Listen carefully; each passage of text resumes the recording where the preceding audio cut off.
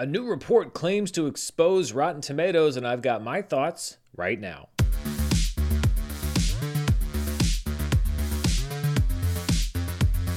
Hello everybody, I'm Dan Merle here with my thoughts on a news story that broke earlier this week. You've probably seen some form of it. It's being sensationalized in many corners as this expose of the Hollywood critics, of all Hollywood critics, and this pay-to-play system. The word woke is usually thrown in there because, clicks, and that's not exactly what I take away from it. And I've been talking about Rotten Tomatoes specifically on this channel, on my previous channel before I started my own channel here, for many, many years. So I wanted to break down what the story says, what it says about critics, and specifically what it says about Rotten Tomatoes. The story is called The Decomposition of Rotten Tomatoes. The most overrated metric in movies is erratic, reductive, and easily hacked, and yet has Hollywood in its grip.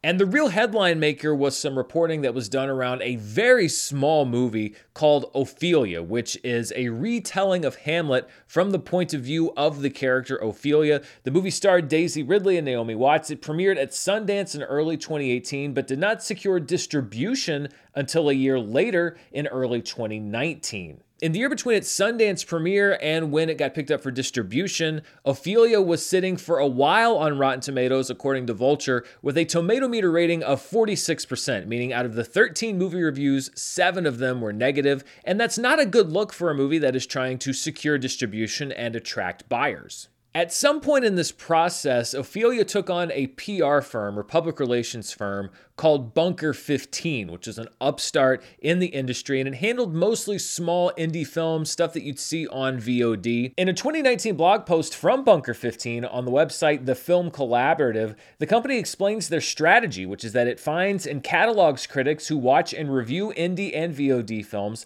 and reaches out to them directly in order to get reviews for movies that their company is representing. And that's not unusual in and of itself. I get probably 30 marketing emails a day from different PR firms that want to offer an interview with a director or an actor involved in a movie, or offer a screening link or an actual screening. And a lot of those movies are movies like Ophelia. They're very small films. They're going to be in a small theater count or straight to VOD, and they have PR firms that they hire in order to solicit critics to watch and review the movies. This is just how the business works. In fall of 2018, several months after Ophelia debuted at the Sundance Film Festival, Bunker 15 began reaching out to critics on behalf of the film, telling them, quote, "It's a Sundance film, and the feeling is that it's been treated a bit harshly by some critics. I'm sure sky-high expectations were the culprit, so the teams involved feel like it would benefit from more input from different critics." That is a bit manipulative, but again, not exactly over the line for a PR firm that is representing a client, perhaps a little bit more forward than you might see. The lines really began to be crossed in other emails that went out to critics. According to one critic, they were told from a Bunker 15 representative that, quote, super nice critics who didn't like the movie would write up a negative review on a blog different from the one that was listed on Rotten Tomatoes. So they could still write a bad review, but it would not appear on the outlet where Rotten Tomatoes would see it and list it on the website. So essentially, if you don't like the film, you can write a bad review, just hide it away from the website. That is a real blurring of the line. Even worse was another critic who said that after they reviewed Ophelia negatively, another representative from Bunker 15 reached out to them directly and asked them to, quote, "give it a barely overall positive review. I do know the editors at Rotten Tomatoes and can get it switched." So basically soliciting the critic to rewrite their review from Rotten to Fresh, which they would then send to Rotten Tomatoes and have it switched out for the already published Rotten review. That is super shady. And finally, I think the most damning allegation in Vulture's story is that the critics who reviewed Ophelia, some of them at least, were paid reportedly $50 by Bunker 15 to review the film. Now, the story doesn't necessarily state that a positive review was required in order to take the payment, but it actually doesn't matter because ethically, as a critic, you do not take money from a studio or anyone representing a studio or a movie in order order for a review. Critics are paid, but they are paid by outlets, or they're paid by ads for people that read what they do or watch what they do. The ethics on this are very clear. It is extremely unethical to take a payout from a studio or a movie to review that movie, good or bad, and it's also unethical on the part of Bunker 15 to offer payments or facilitate payments for reviews. That is a black and white issue. Bunker 15's campaign netted Ophelia reportedly 8 reviews between October of 2018 and January of 2019, which pushed the movie into fresh territory on Rotten Tomatoes. And in February of 2019, the film did indeed secure distribution from IFC Films. Ophelia was quietly released in June 2019 in just over 50 theaters domestically, where it put up unremarkable numbers, about $50,000 domestically, a worldwide gross around $350,000, and it's the kind of movie, quite honestly, that never would have been thought of or remembered again, except for a select few, if it were not for this story coming up years later. In response to the story, the founder of Bunker 15, Daniel Harlow, said that Vulture was, quote, stretching, and also that, quote, we have thousands of writers on our distribution list. A small handful have set up a specific system where filmmakers can sponsor or pay to have them review a film, which seems to abdicate responsibility for direct payments for the reviews, despite what other critics claim to Vulture, but doesn't really address at all the fact that representatives of the company allegedly reached out to critics and told them to either hide bad reviews or change bad reviews into good reviews. Again, that completely crosses the line from just being a marketing or a PR firm looking out for your client to unethical behavior, and they don't really refute that at all in this statement to Vulture. For its part, Rotten Tomatoes said in a statement, quote, we take the integrity of our scores seriously and do not tolerate any attempts to manipulate them. We have a dedicated team who monitors our platforms regularly and thoroughly investigates and resolves any suspicious activity. Rotten Tomatoes has also removed the movie Ophelia from its site entirely, along with reportedly either reviews for films that were represented by Bunker 15 or the other films that Bunker 15 represented completely. And personally, I think that's also a bad move because Rotten Tomatoes, the site itself, was not really implicated in all of this. I understand the desire to just wipe the movie off the site in hopes that the story kind of goes away, but that's not going to happen. And it kind of makes Rotten Tomatoes look guilty when apparently there's no guilt for Rotten Tomatoes anywhere in this story. Regarding anything around paid reviews or direct interference from a PR firm or a studio to critics, as far as changing reviews from rotten to fresh, Ophelia is the only movie that the Vulture story covers. This is far from the mind-blowing expose of Hollywood film criticism that so many channels have spun this story out to be. You would think, looking at those channels, that Disney got caught slipping $10,000 to the New York Times under the table for a positive review of Ant-Man and the Wasp: Quantumania, and that's not what we're talking about at all. We're talking about one small movie, a handful of critics, perhaps 10 or fewer, but that's just how the YouTube ecosystem works right now. The channels that sensationalize things, that put those clickbait titles, and they throw in the words like woke, and they make it seem like every critic is now dirty and that this secret has been exposed, those videos will have a reach, I promise you, of 5 to 10 times what this video will, because that's just how the system works right now, and it kind of ties into the overall Rotten Tomatoes system, which tends to get rid of the mediums and only highlight extreme good and extreme bad. And there's a difference between this specific movie and how it dealt with Rotten Tomatoes and the overall system of Rotten Tomatoes in general. A big chunk of the Vulture article moves on from the Ophelia story to critique the Rotten Tomatoes system itself and the idea that the tomato meter skews critical opinion, that you only see how many critics liked or disliked a movie. It doesn't show you how much the critics liked it or how much they didn't like it. And that's something I've been talking about on this channel for literally years. I talked about it on Screen Junkies when I was at Screen Junkies. I have a segment on this channel called Rotten Tomatoes Decoded that is expressly dedicated to looking at the critics' average rating, which I think is much more representative of critical opinion than the fresh Rotten Tomato meter. So this criticism is nothing new, but added to the Ophelia story, it helped to kind of juice up the story a bit more and give it an aim, which was very much that the Rotten Tomatoes system is being manipulated by studios and perhaps even critics themselves, although I think that some of those conclusions are on pretty shaky ground. Rotten Tomatoes in general has been denounced by filmmakers for a very long time, including people like Martin Scorsese, and even when you go back to Siskel and Ebert, my favorite critic of all time is Roger Ebert. And I watched Siskel and Ebert growing up. It was such an important show to me. But the thumbs up, thumbs down binary rating system was called the death of film criticism by people decades ago, before Rotten Tomatoes and its version of the same system even hit the landscape. Vulture also goes into how studios can manipulate the existing Rotten Tomatoes system by inviting critics to early screenings of a film who they believe are more likely to give their movie a positive review, thus inflating potentially the movie's scores early on in order to get good publicity and help sell tickets, and then will later invite other critics who will perhaps be more critical of the film, which will bring the Rotten Tomatoes score down. But after that initial round of good press and the first reaction critic scores are very high, etc. And again, this is something that I've covered on this channel, specifically with Wonder Woman 1984. Early reviews put it at certified fresh. Once more critics saw it, it went all the way down to rotten. And the idea of selecting specific critics for a first screening isn't a new practice either. Is it manipulative of the system? Well, absolutely, I think it is.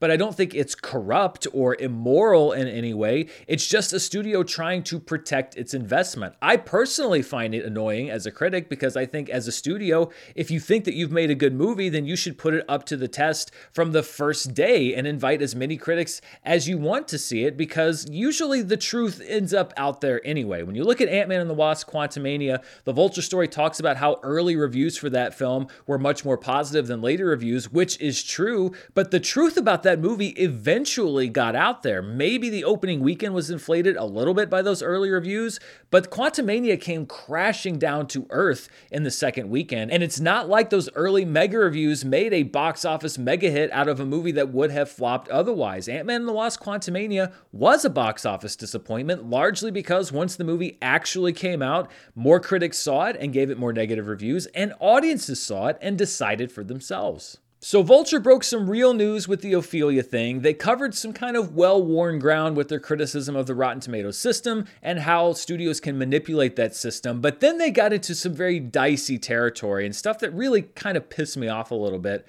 when they got into the expansion of the Rotten Tomatoes roster. Because about 5 years ago, Rotten Tomatoes invited a lot more critics to participate on the website. They added about 1,000 critics to their roster. Most of those critics were from smaller sites, a lot of people who write for their own blogs, and also from a lot of online outlets. And in the interest of full disclosure, I was one of the critics who got approved to be on Rotten Tomatoes when they expanded it, especially to include online media. Rotten Tomatoes said those changes were largely to help diversify the critic pool on the site, noting that half of the new critics were women, 1/4 of the group were people of color, and 66% of these critics have come from underrepresented groups, including LGBTQ+ critics and those with disabilities. However, lacking any evidence whatsoever, Vulture went on to speculate that the expansion of the Rotten Tomatoes roster didn't really have anything to do with diversity, but was instead a ploy by the company to boost the scores of Hollywood blockbusters and enhance their box office prospects, because so many big movies like Baywatch at the time were not getting good.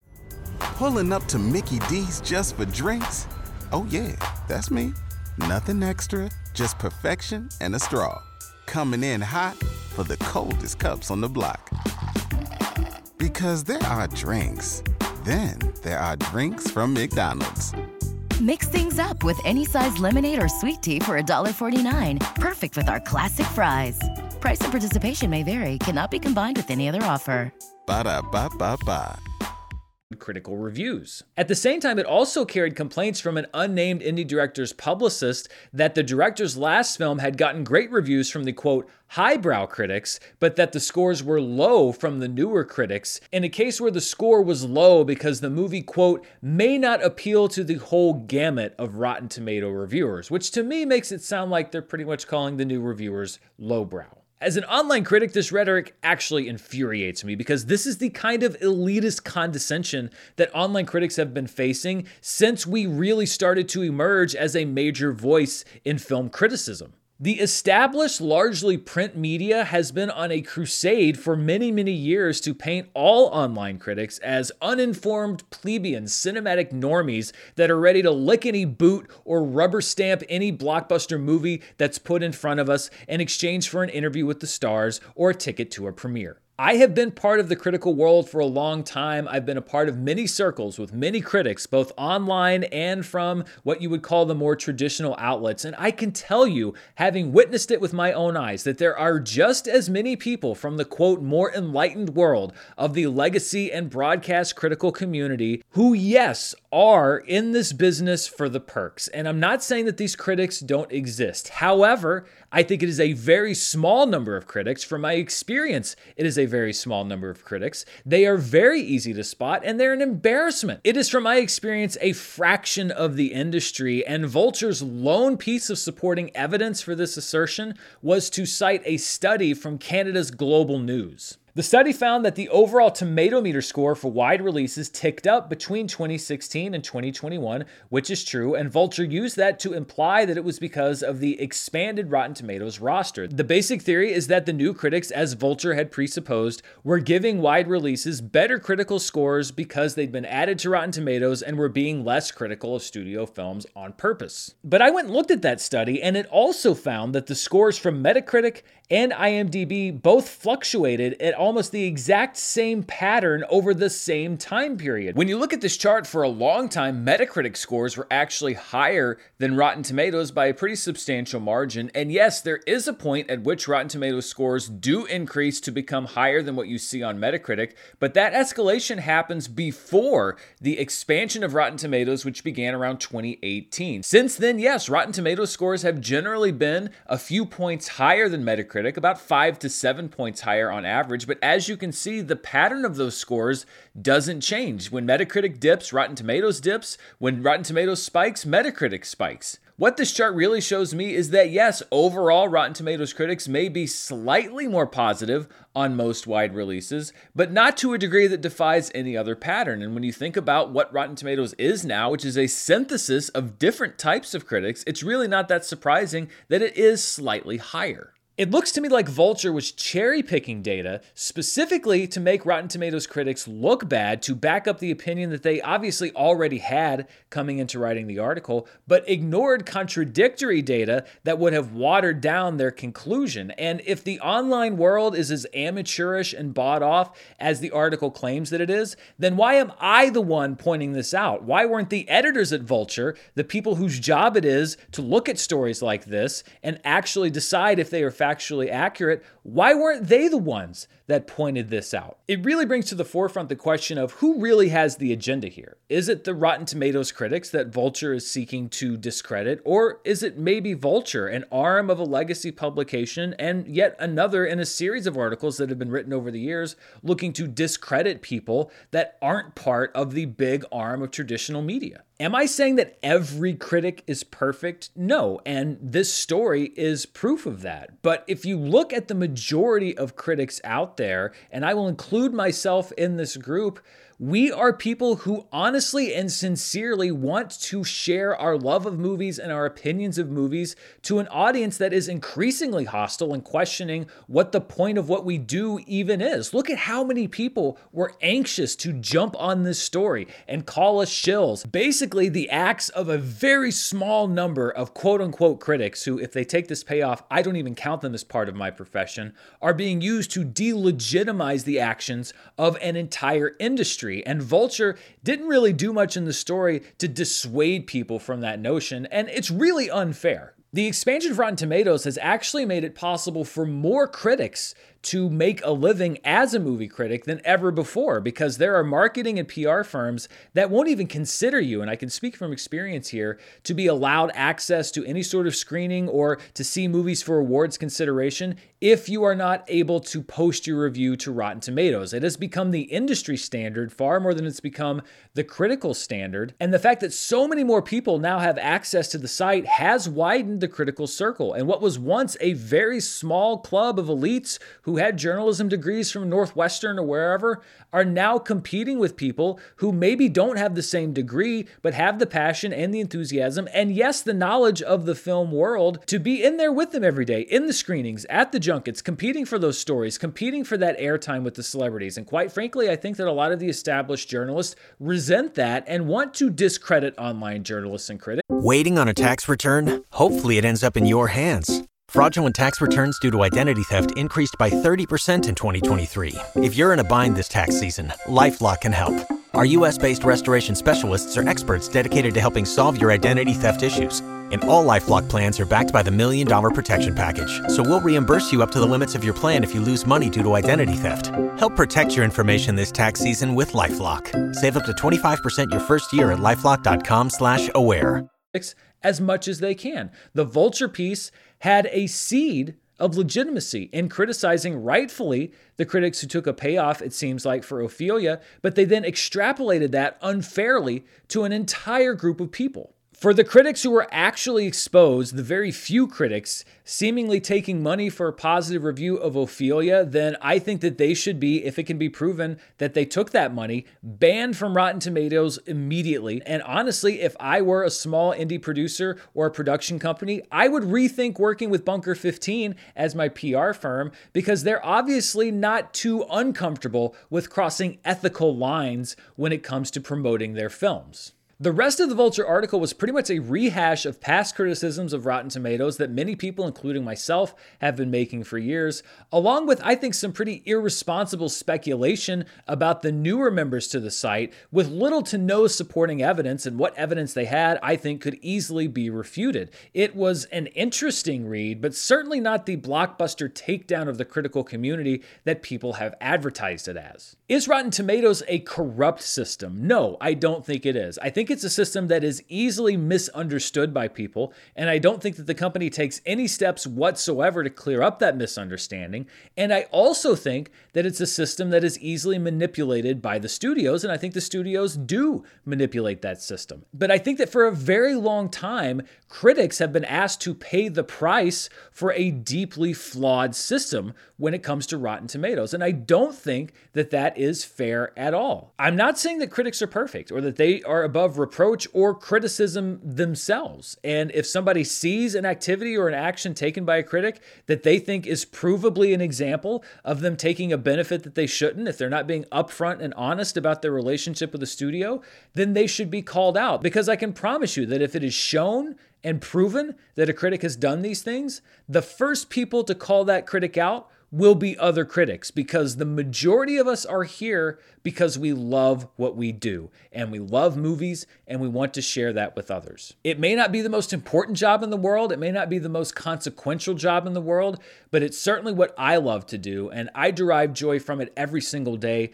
I thank my lucky stars every single day that I get to do this for a living, and I will defend this industry when and where I see fit. This Vulture story did a good thing in exposing this specific practice, but I think it discredited itself and the publication by devolving into the same lazy indictments of online critics that we've heard and seen so many times before. And I just wish for once that there would be a big publication like this that supported and defended online critics as much as they claim to support and defend the art of film criticism itself.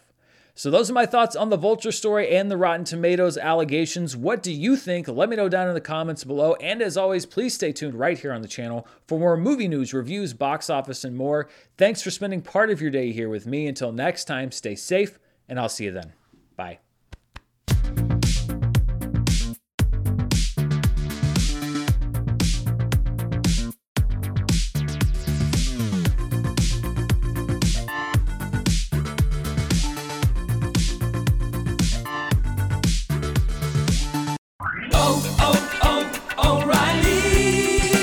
You need parts? O'Reilly Auto Parts has parts. Need them fast? We've got fast. No matter what you need, we have thousands of professional parts people doing their part to make sure you have it. Product availability. Just one part that makes O'Reilly stand apart. The professional parts people. O'Reilly.